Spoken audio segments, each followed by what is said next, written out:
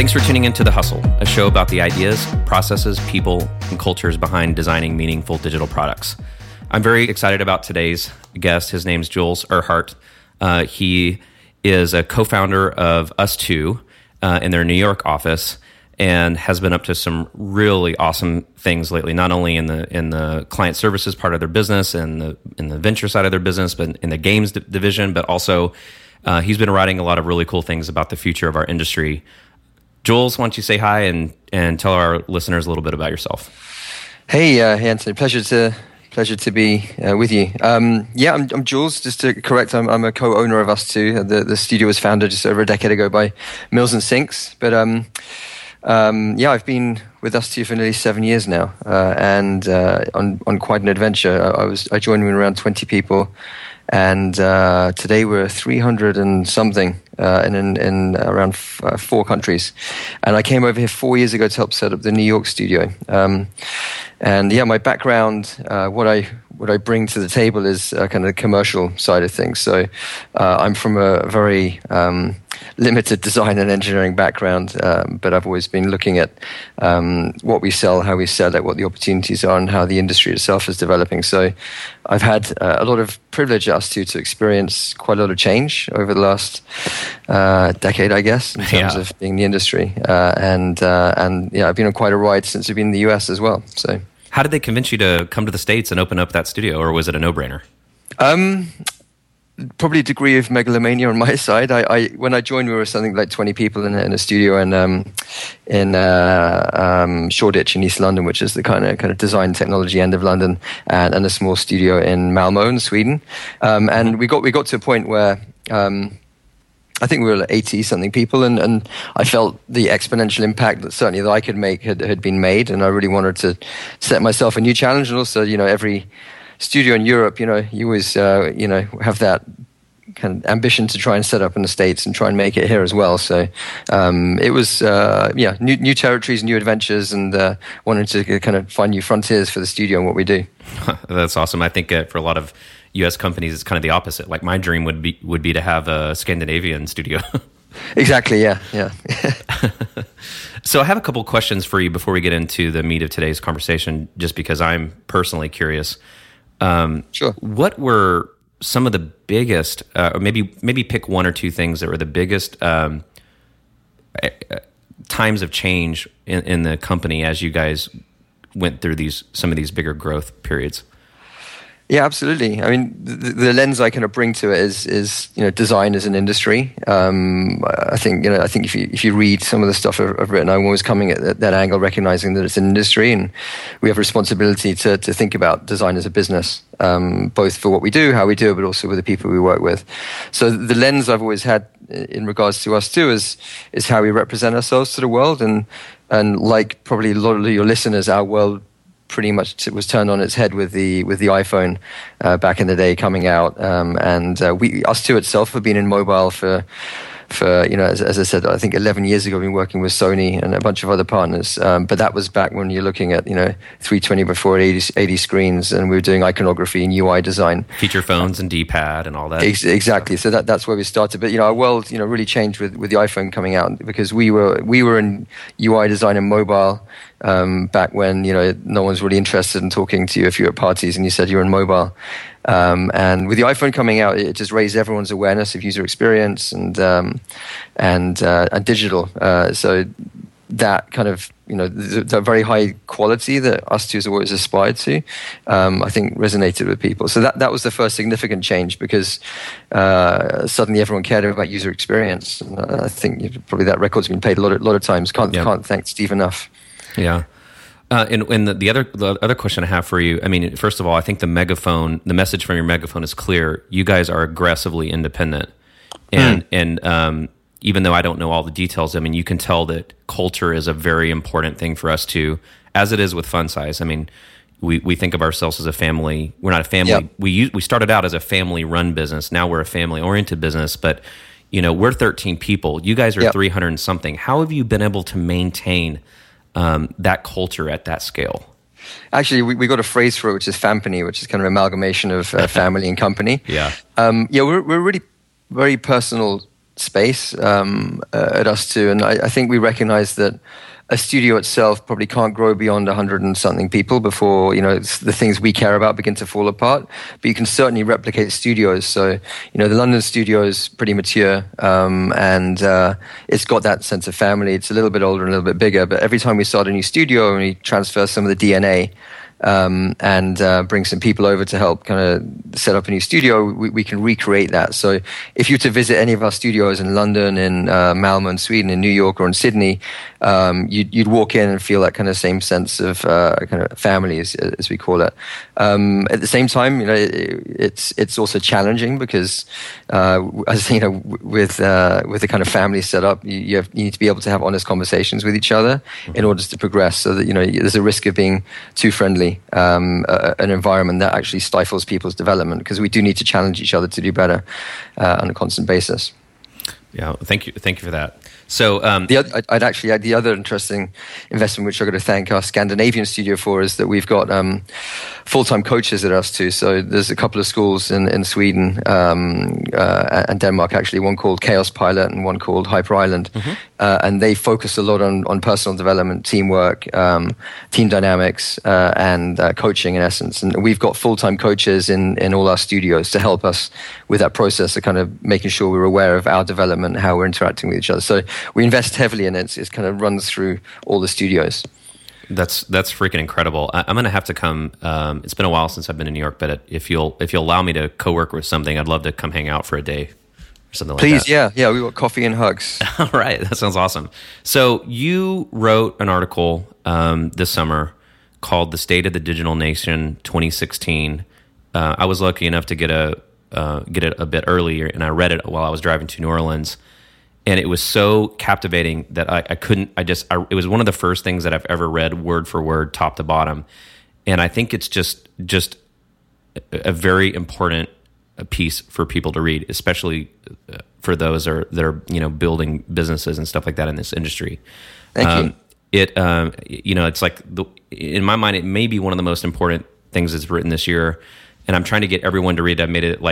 I'm trying to get everyone at the company to read it.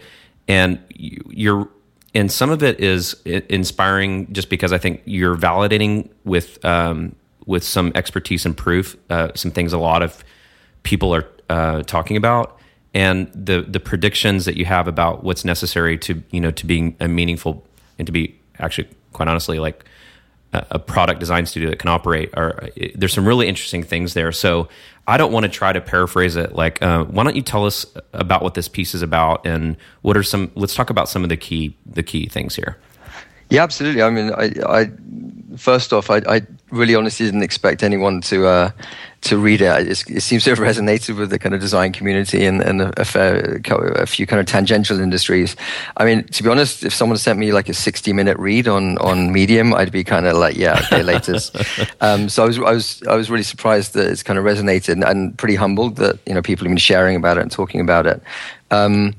It pretty much came. I wrote it because I'd reached after, I think, I guess 11 years in this particular part of the industry, kind of a new chapter. I was closing a chapter in terms of being involved in day-to-day operations of a studio. I'd originally come out to set up the New York studio, and I've just taken a month out before I step into my new role, which is more about what we're doing, where we're going, the people we need to know, the relationships we need to cultivate. So I was at this real stage where I was very reflective, and I've had about notes for about 18 months, and I began to draw them all together, and it turned into a bit of a beast, not intentionally, but once it started, like all the stuff I'm passionate about or angry about or laugh at, the kind of structure came together. This article is so big, guys, that it has chapters. Yeah, I had to break it I had to break into four. The problem is it's hard for people to comment on it because it's so big. But in essence, like I did four things. I wanted to kind of take a look at the industry's perspective. This is all under the guise of the digital industry. And the first chapter is really the industry perspective, the meta perspective of what's going on. There's been a lot of consolidation in our industry. Talking a bit about what digital product in itself is, and I had to do that through the lens of explaining to my mother, just so I could try and get it in kind of simple terms. Uh-huh. And I still don't think she understands it though, but still. I just really wanted to get beyond the we make apps. But and then looking at the advertising industry, and I did that because there's a lot of talent in that industry, and they hold a lot of the digital purse strings and a lot of the digital talent. So and then looking at what's happening now between the ad holding companies and the management consultancies. So I kind of call it the clash of the titans. So that was the first perspective. The second one is really the agency perspective, kind of zooming in and what that means for human beings, which is kind of you, me, your listeners, and everyone else who's trying to kind of operate in this environment of huge change and flux. And talking about like agencies being bought and sold, what's the reasons behind people buying agencies, or why would people sell? I call a bit of bullshit on this kind of end of consultancy thing because a few studios have shuttered. Talk a bit about the need for our industry to kind of get real and move away a bit from kind of storytelling and story doing, and actually just getting on with shit and talking like human beings. I feel as an industry we've begun to pontificate a bit too much, and that's certainly not the reality that if you're at the coalface in a startup or really kind of building products that we need to be in. And then I'll talk a bit about what's next, which is the coming of the independent studio, the second coming, because we've all been through this in some way, and you've got one of your companies in Austin, Chaotic Moon, sold to Fjord. A lot of great independent studios, Hot Studio, and lots of others have all sold to tech companies. They've either shuttered. If you're Tina and Lax, a great company, and they've headed off to Facebook, the founders. And I'm really talking about this second wave that we're going to see in the future. Well, before we do that, let's talk a little about this quote that you have in your presentation called "The Ship of Theseus." Yeah. Let me see if I can get this right. So, based on what you said, so it's like, when you acquire a company like Tina and Lax or Hot Studio or us too, right? You're gonna get their brand, and you're gonna get their talent for a time frame, right? Yep. And you're gonna get some level of their expertise, but now you own this ship, and over time, some of the boards, the people are gonna leave, and the boards need to be replaced. And after a while, like, you still have the ship, but it's just completely different. Is that is that what you're trying to communicate there? Like like what happens when a company buys a Hot Studio? Yeah, I mean, in essence, yeah. I mean, the Ship of Theseus is a bunch of old Greek dudes talking about whether a ship that's over time had every single plank replaced when it's been serviced, is that still the same ship it was in the first place? Right. Or if you want to kind of simplify it, if anyone watches Only Fools and Horses, which is some classic British comedy, Trigger, one of the key characters there, has a broom he's had for a couple of decades, but he's changed the head 7 times and the handle 10 times. Right. And it's in essence that it's that what you're selling or what someone's buying is not necessarily in a few years what you end up with. The talent kind of floods out.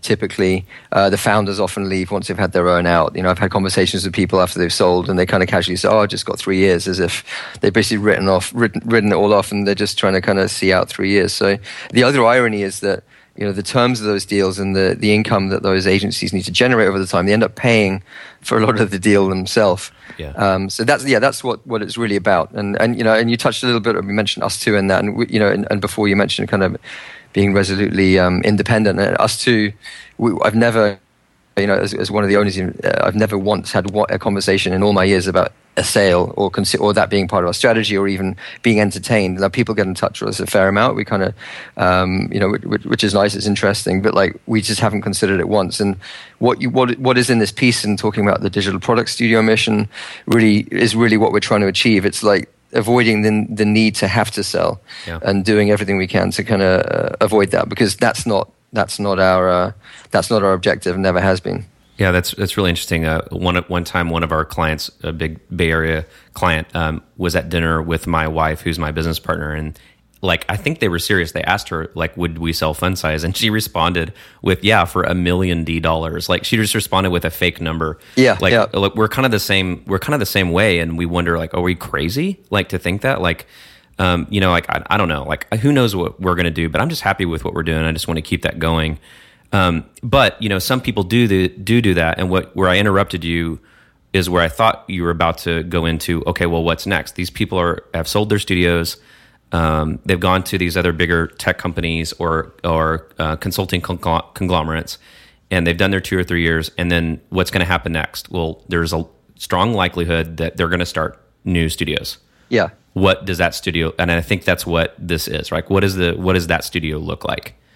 Yeah, absolutely. I mean, I spoke a bit about what I call the kind of second coming of the independent studio, and I think I don't see scenarios where that talent can be kind of retained, especially if you look at the kind of more alien environments of a, management consultancy. There's a real clash of cultures there between, the tattooed design crews and the, slack pants consultants, and I don't see in terms of the type of work, the way it's executed, and the culture of design in a management consultancy, how that can really house that talent. So you've got the more senior people who will have 3-4 year earnouts, and they're going to stay hanging around longer. I know from first-hand experience, a lot of the people who aren't, owners and more senior, they haven't stuck it out very long, and they've kind of left the setup and gone back to studio spaces or startups. So really, with this massive wave of acquisitions we've seen in the industry over the last 4 years, for me it really began with Fjord selling to Accenture, and around that time we had Hot Studio to Facebook and a bunch of others. I created a list of about 15 or 20 transactions in the piece. You got Adaptive Path, and people are selling now to big banks. To banks or credit card companies, and for me, I don't criticize people who want to sell. It's any owner's right to sell their company. That's completely okay. What I see probably is that failure to kind of evolve the business model, or as the Tina Laxtree called it, kind of reach escape velocity, has meant that I guess you're just like looking at, all right, is this my life for the next 20 years or 10 years? I might as well like get that house or get that boat or whatever. So I can see why people do it, but for me and us too, we've never even considered that route, because we're trying to create a business that creates exponential returns and value for absolutely everyone, not just the ownership. So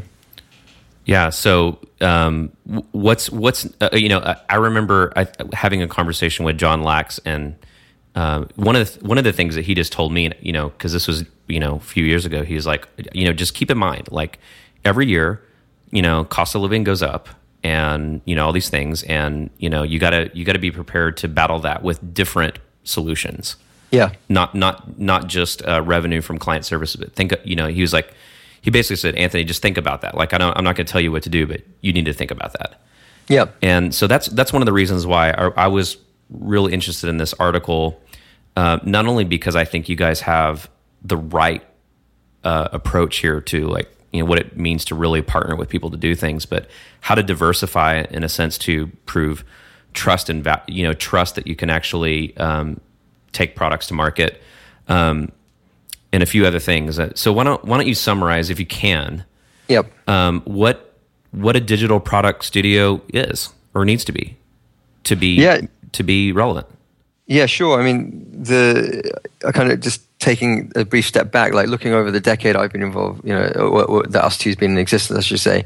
And we spoke about the iPhone coming out, and then it was hot to be a UI studio, then it was hot to be a UX studio. UX is a big thing, and then it was hot to be a mobile shop, and now you really want to be a purely mobile shop.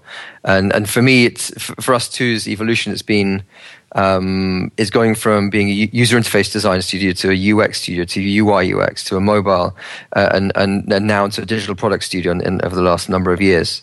And the point of that, there are multiple points to it. We don't want to be tied down by a specific platform, and I think a digital product studio will be kind of platform agnostic. Certainly if you're positioning yourself as a mobile shop, you're going to be in deep trouble in a couple of years. There's no way mobile isn't going to go the way of web in terms of being commoditized. So for me, like being platform agnostic is really important. That means being in products and services means that, yes, mobile could be what we execute on, but it's actually about the service experience we're trying to build, the kind of product experience we're trying to build, and the touch points might be mobile, they might be VR, they might be voice, they might be anything. But certainly it's not for me or for us as abstract as just service design where it operates in complete abstraction.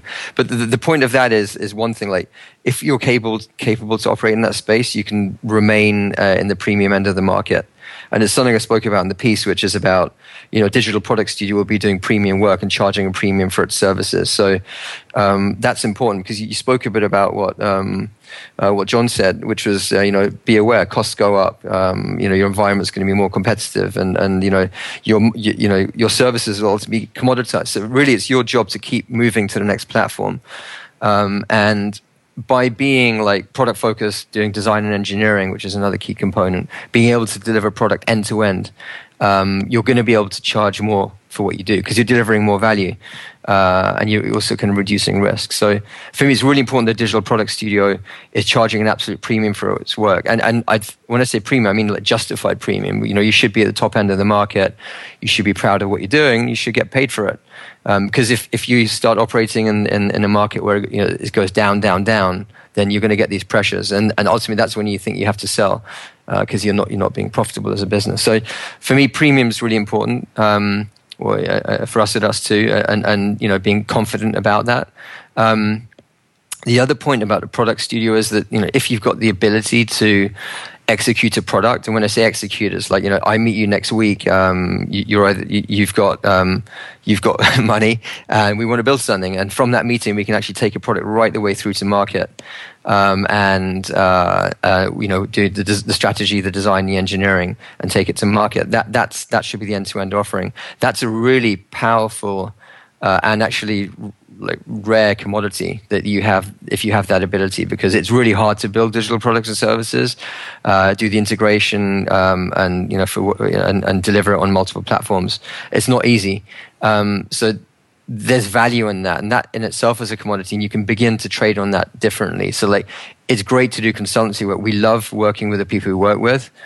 We get to see, technology that's going to be out in a year or 2 years, which is usually our time frame for our products that we work on with partners, is like this stuff's coming out in 6 months, 12 months, or 2 years. So we get to see future stuff, and deliver like little bits of the future. Yeah, so it's important you have that commodity, and you're not operating abstract, just doing strategy or just doing design or just doing engineering, because you can then begin to trade on that differently. So the consultancy work's great. You've got to find exciting work that's kind of rewarding for the team. And it's profitable. It's like at the premium end of the scale. But what you really have then is this ability to ship products, which means you've got other opportunities, which are, moving beyond consultancy. I think there's obviously there's a few other spaces. So one's venture. So if you are profitable, then you're going to potentially have some spare money to invest in startups, which is an opportunity. It's also it's massively risky, so you pretty much need to expect to lose all of it, or plan your finances with the expectation of losing all of it, given the odds that any startup has.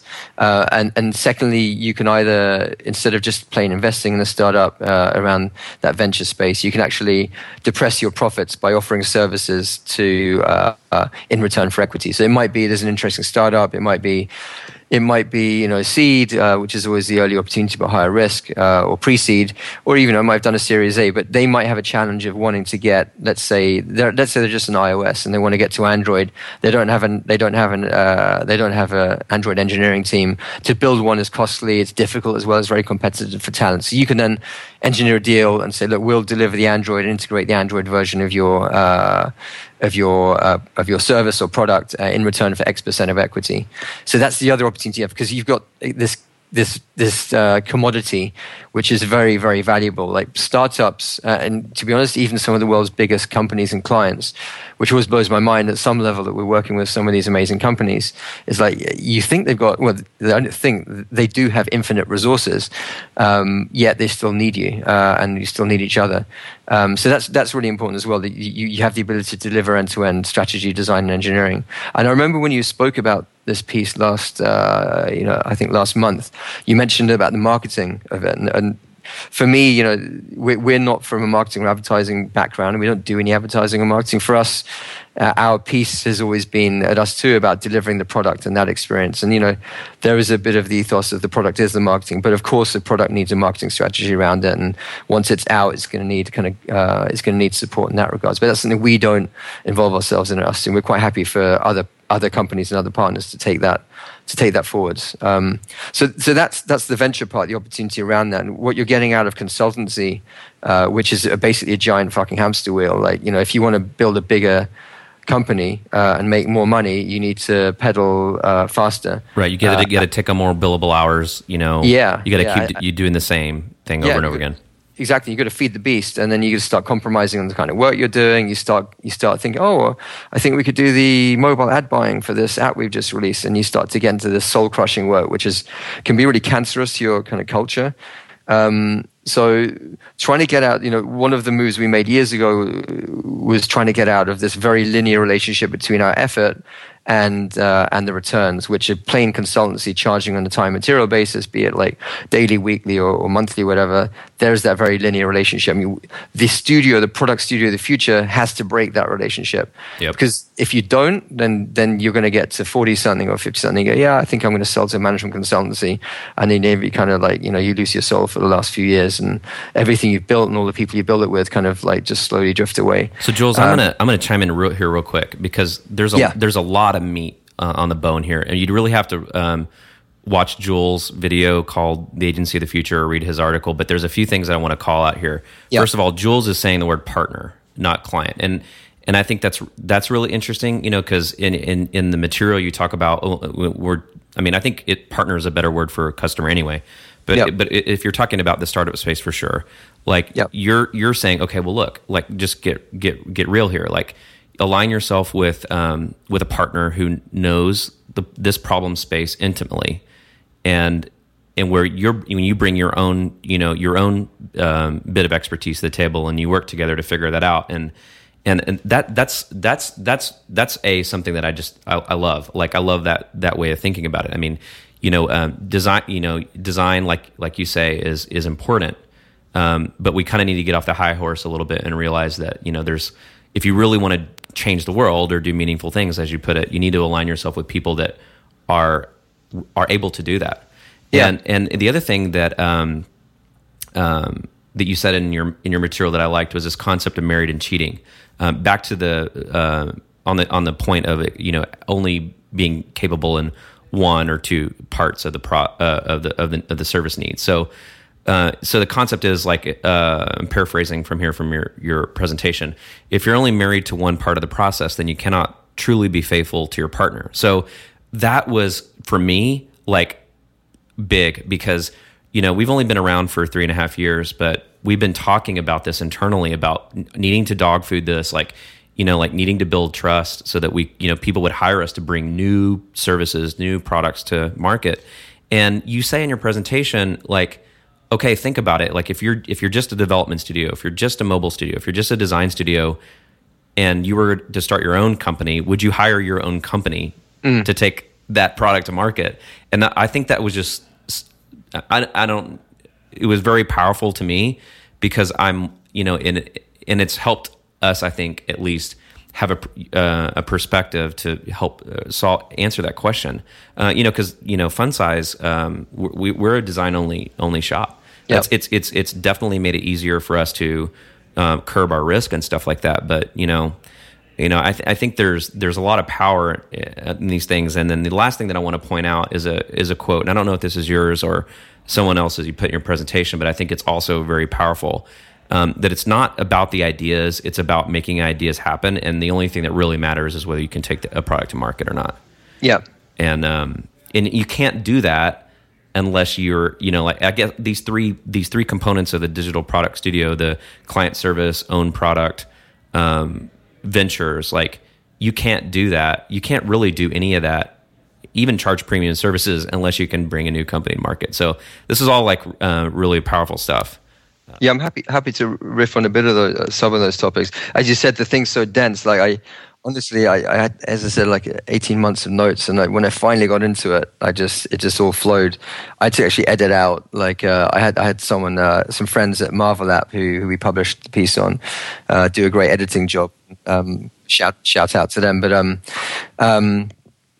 I think I had to take out like 20 fucks and 10 shits, because it was like over 14,000 words, which is probably the longest thing I've ever written. It was full of like, I write the way I speak, so that had to get kind of trimmed down a bit. So, but like some of the themes, like the partner thing's important to us, and it applies on both sides. Like it makes sense on the venture space because we are literally entering into a partnership where I'm going to risk depressing my profits by working in return for some equity, which has a mythical value, which hasn't yet been tested for a product we haven't got to market. So there's a risk there. So you are literally partners in a venture. There's risk on both sides. So that's natural. Like the type of partner we look for at us too, when we work in the startup space, we don't work with like a kid who's got some inheritance, or Jack or Jane with an app idea. We want to work with, as a partner, industry veterans who know the industry inside out, who see the opportunity, who have the contacts, a little black book, and who can ultimately just be the CEO or are already the CEO of this thing and will drive it forwards. That's really important to us, to find the right kind of partner, because every industry worth, as I said, kind of hate to use the word disrupting or getting into, is a high-walled garden. They don't want you in there. They don't want you messing their game up. So you need someone who's already on the other side of that wall, and you can empower them with what you do in the product space by helping kind of realize their vision. And one example we've done that is a startup, which has just closed an A round. Our first one we've done that closed an A round, called Dice, which is a mobile ticketing startup, where we partnered with a friend of the studio, Phil, who's from the music industry, kind of music industry veteran, and was behind Modular Records, and we built a mobile ticketing app with them with all their industry intelligence, and it's been really interesting in that there's no way we could have walked in and said, oh, we're going to disrupt mobile ticketing for events. Right. That's like almost a mafia-like industry. So there's no way, no way you're just going to walk in and disrupt that. And that speaks a bit to the other note of like us getting off our high horse. Like, no, you're not going to fucking disrupt healthcare if you design a healthcare app. You need to be having people lobbying in Washington to get that shit done. So, like, I think we need to get grounded in what we're good at, which reflects on us too. Is like we're not going to disrupt. We know what we're good at. We can deliver great user experience, really solid product from a design and engineering perspective, and we can help it. We'll also us two's brand as it slowly evolves, and we're not nobodies anymore. Also helps kind of push something out into the world. But we will stay within that. We're not going to start going, oh, we can take care of X, Y, Z. And so we're pretty grounded, and we want to find the right partners. Now, that's in the venture space. Like going back to the consultancy space, which I suspect most of like the people listening and also which for us at us too represents like a significant portion of our revenue, like 80% or 80-90%. So that's very much the world we're in and the world we love.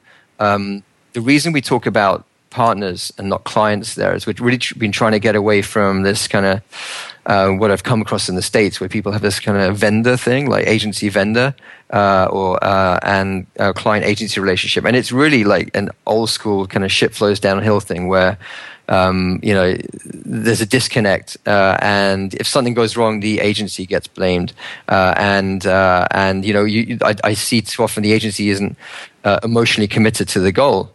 Because they're just the agency, and they're on one side of this relationship. So for us, we want to seek partners. And yes, these people are paying us and we have master services agreement, but we want to commit 150% to what we're trying to build. And we can only do that if we're one team with our partners.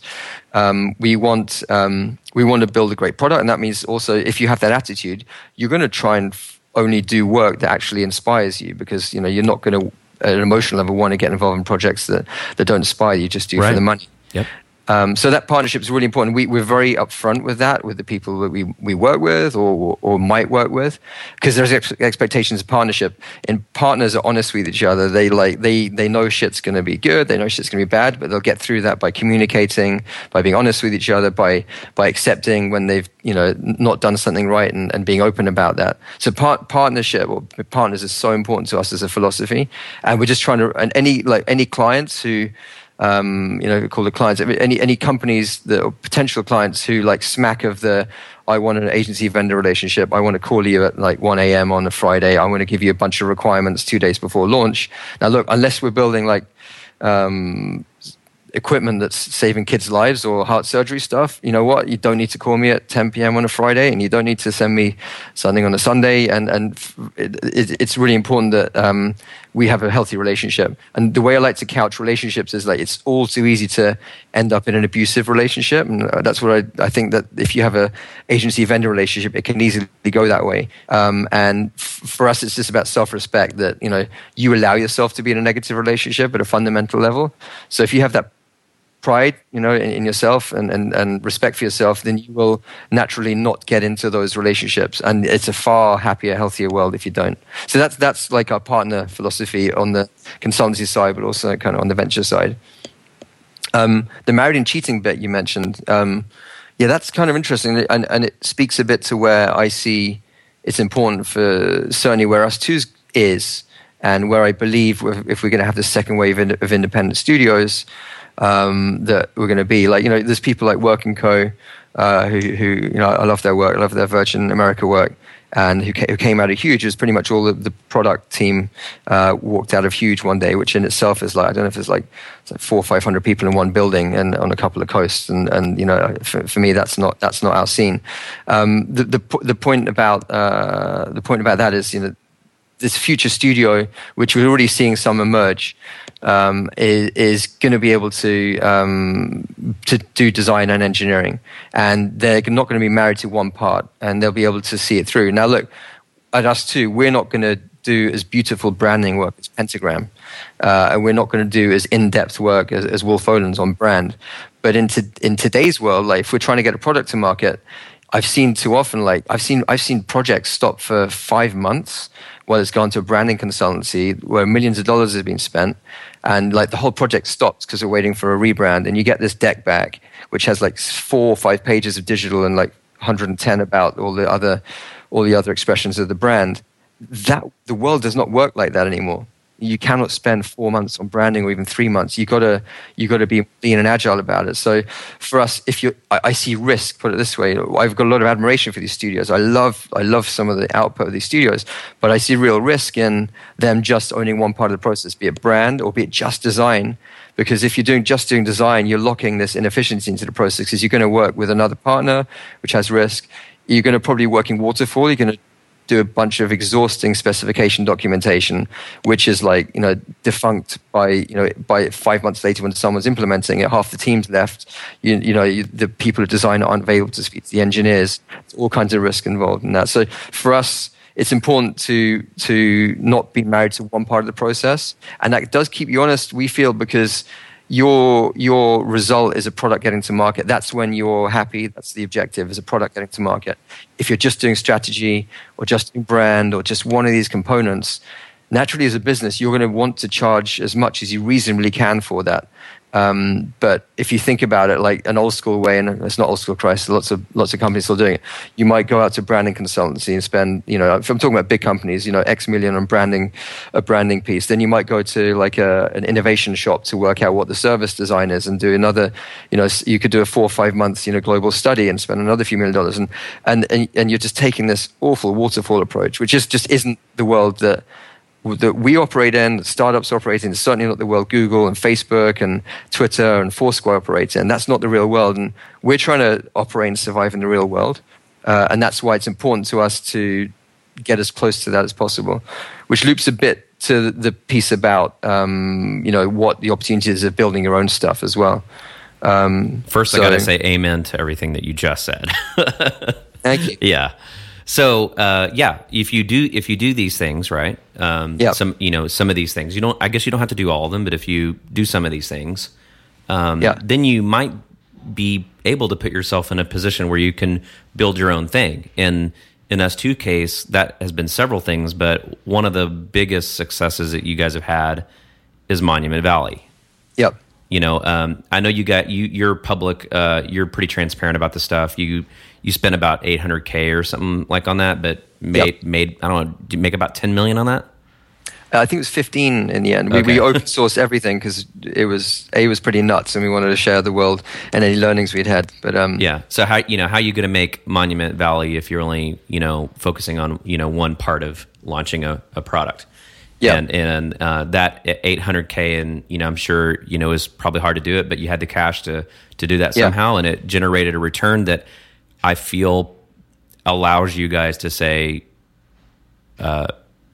aggressively independent. and do all these other things. And I think it's interesting. I think a lot of people that listen to this show are small studios, freelancers. I don't know. We may have bigger companies, whatever. I don't know. But these kinds of things are things that I think about this stuff like all day, every day, and it's really great to be able to learn from people like us too, who have been doing this for a while and are willing to share this with the world. For the betterment of our industry, and I think it's great. Yeah.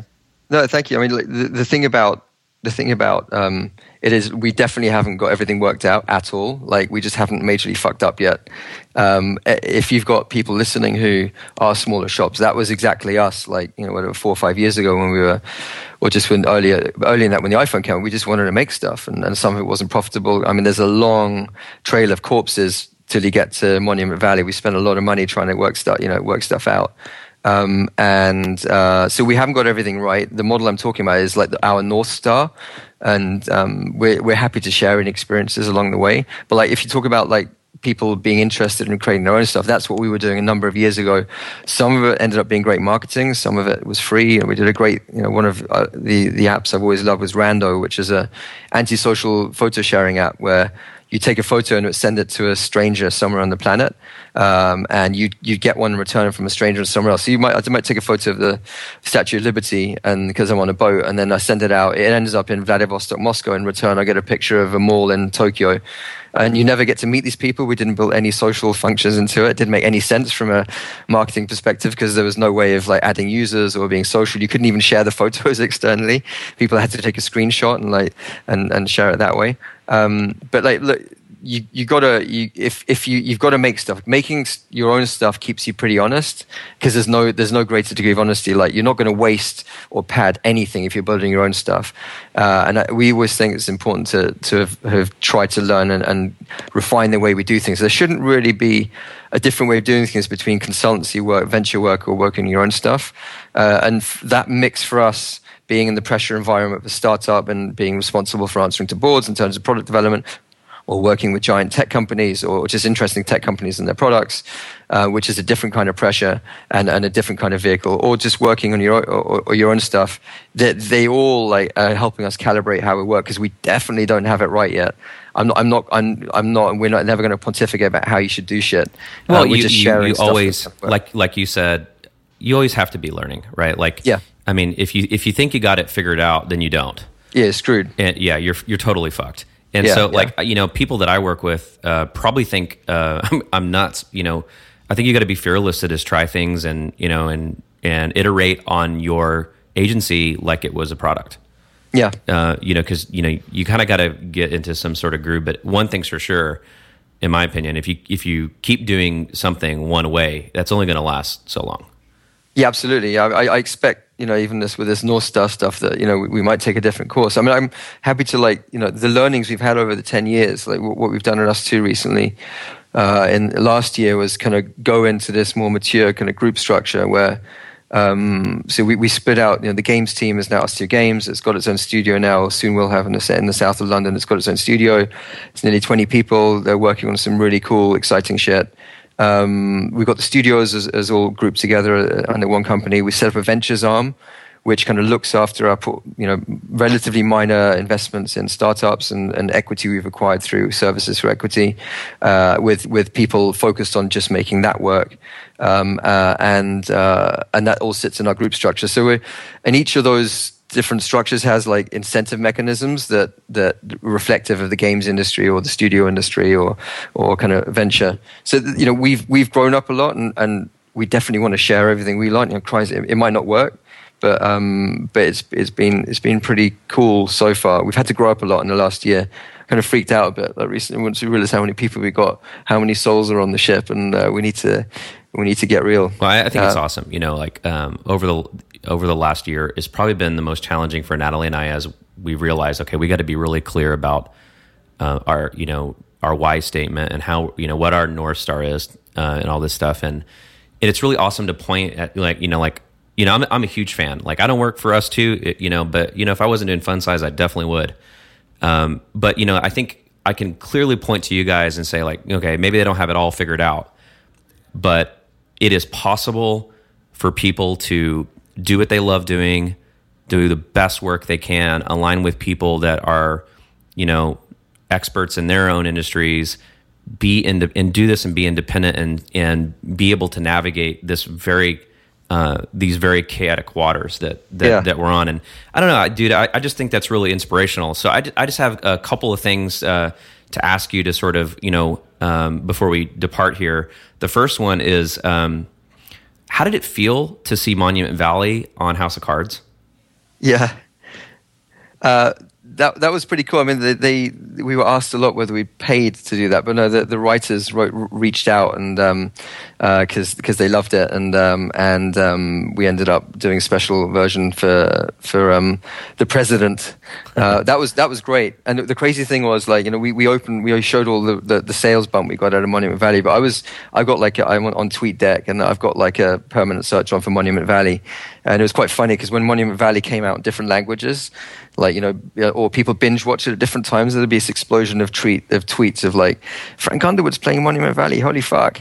So it felt great because in a way, like, Monument Valley is like, it could have just bombed. Like, we knew it was special when we started prototyping in the studio, but it could have bombed. Like, there's lots of amazing, beautiful games and experiences out there that don't get that traction.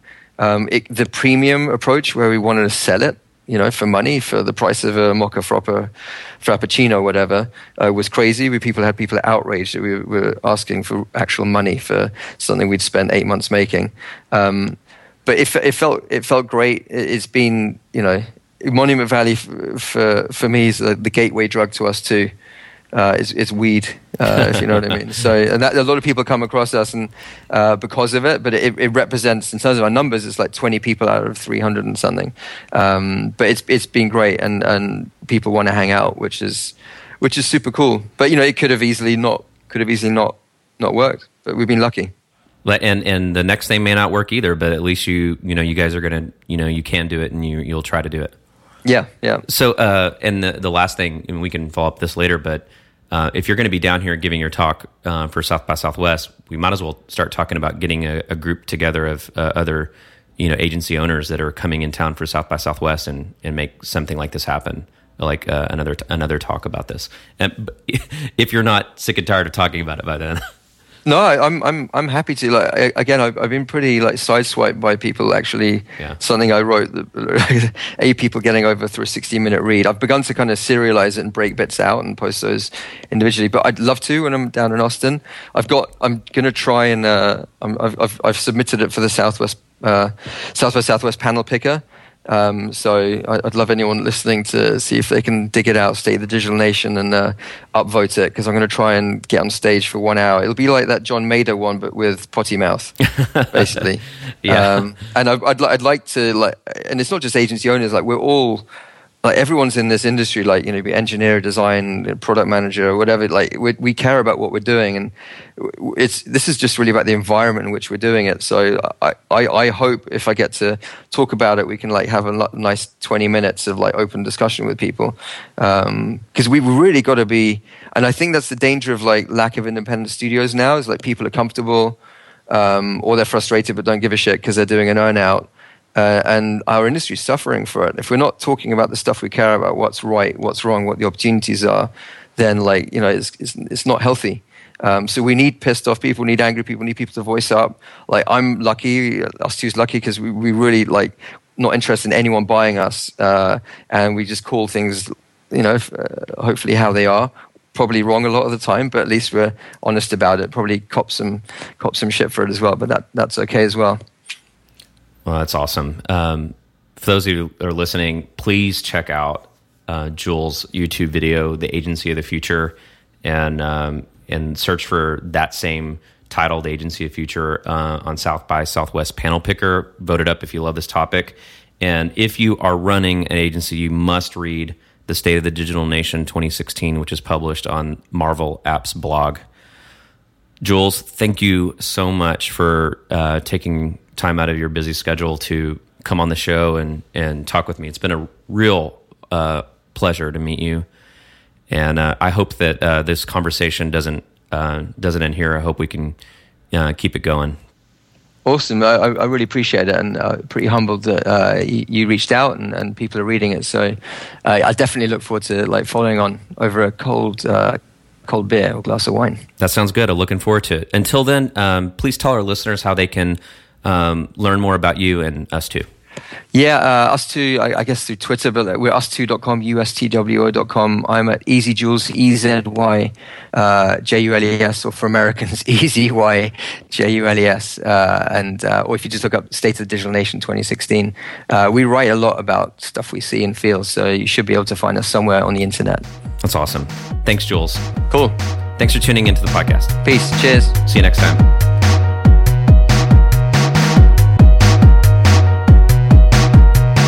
This episode of Hustle is brought to you by The Iron Yard. Learn to code and take charge of your career at theironyard.com.